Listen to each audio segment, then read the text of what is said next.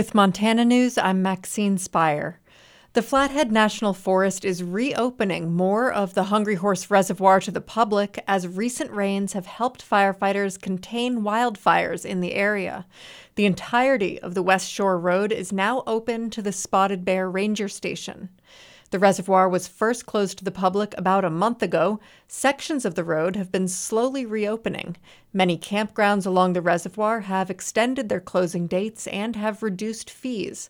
All of the wildfires near the reservoir are nearing 100% containment, and evacuation notices and orders have been lifted. This is Montana Public Radio.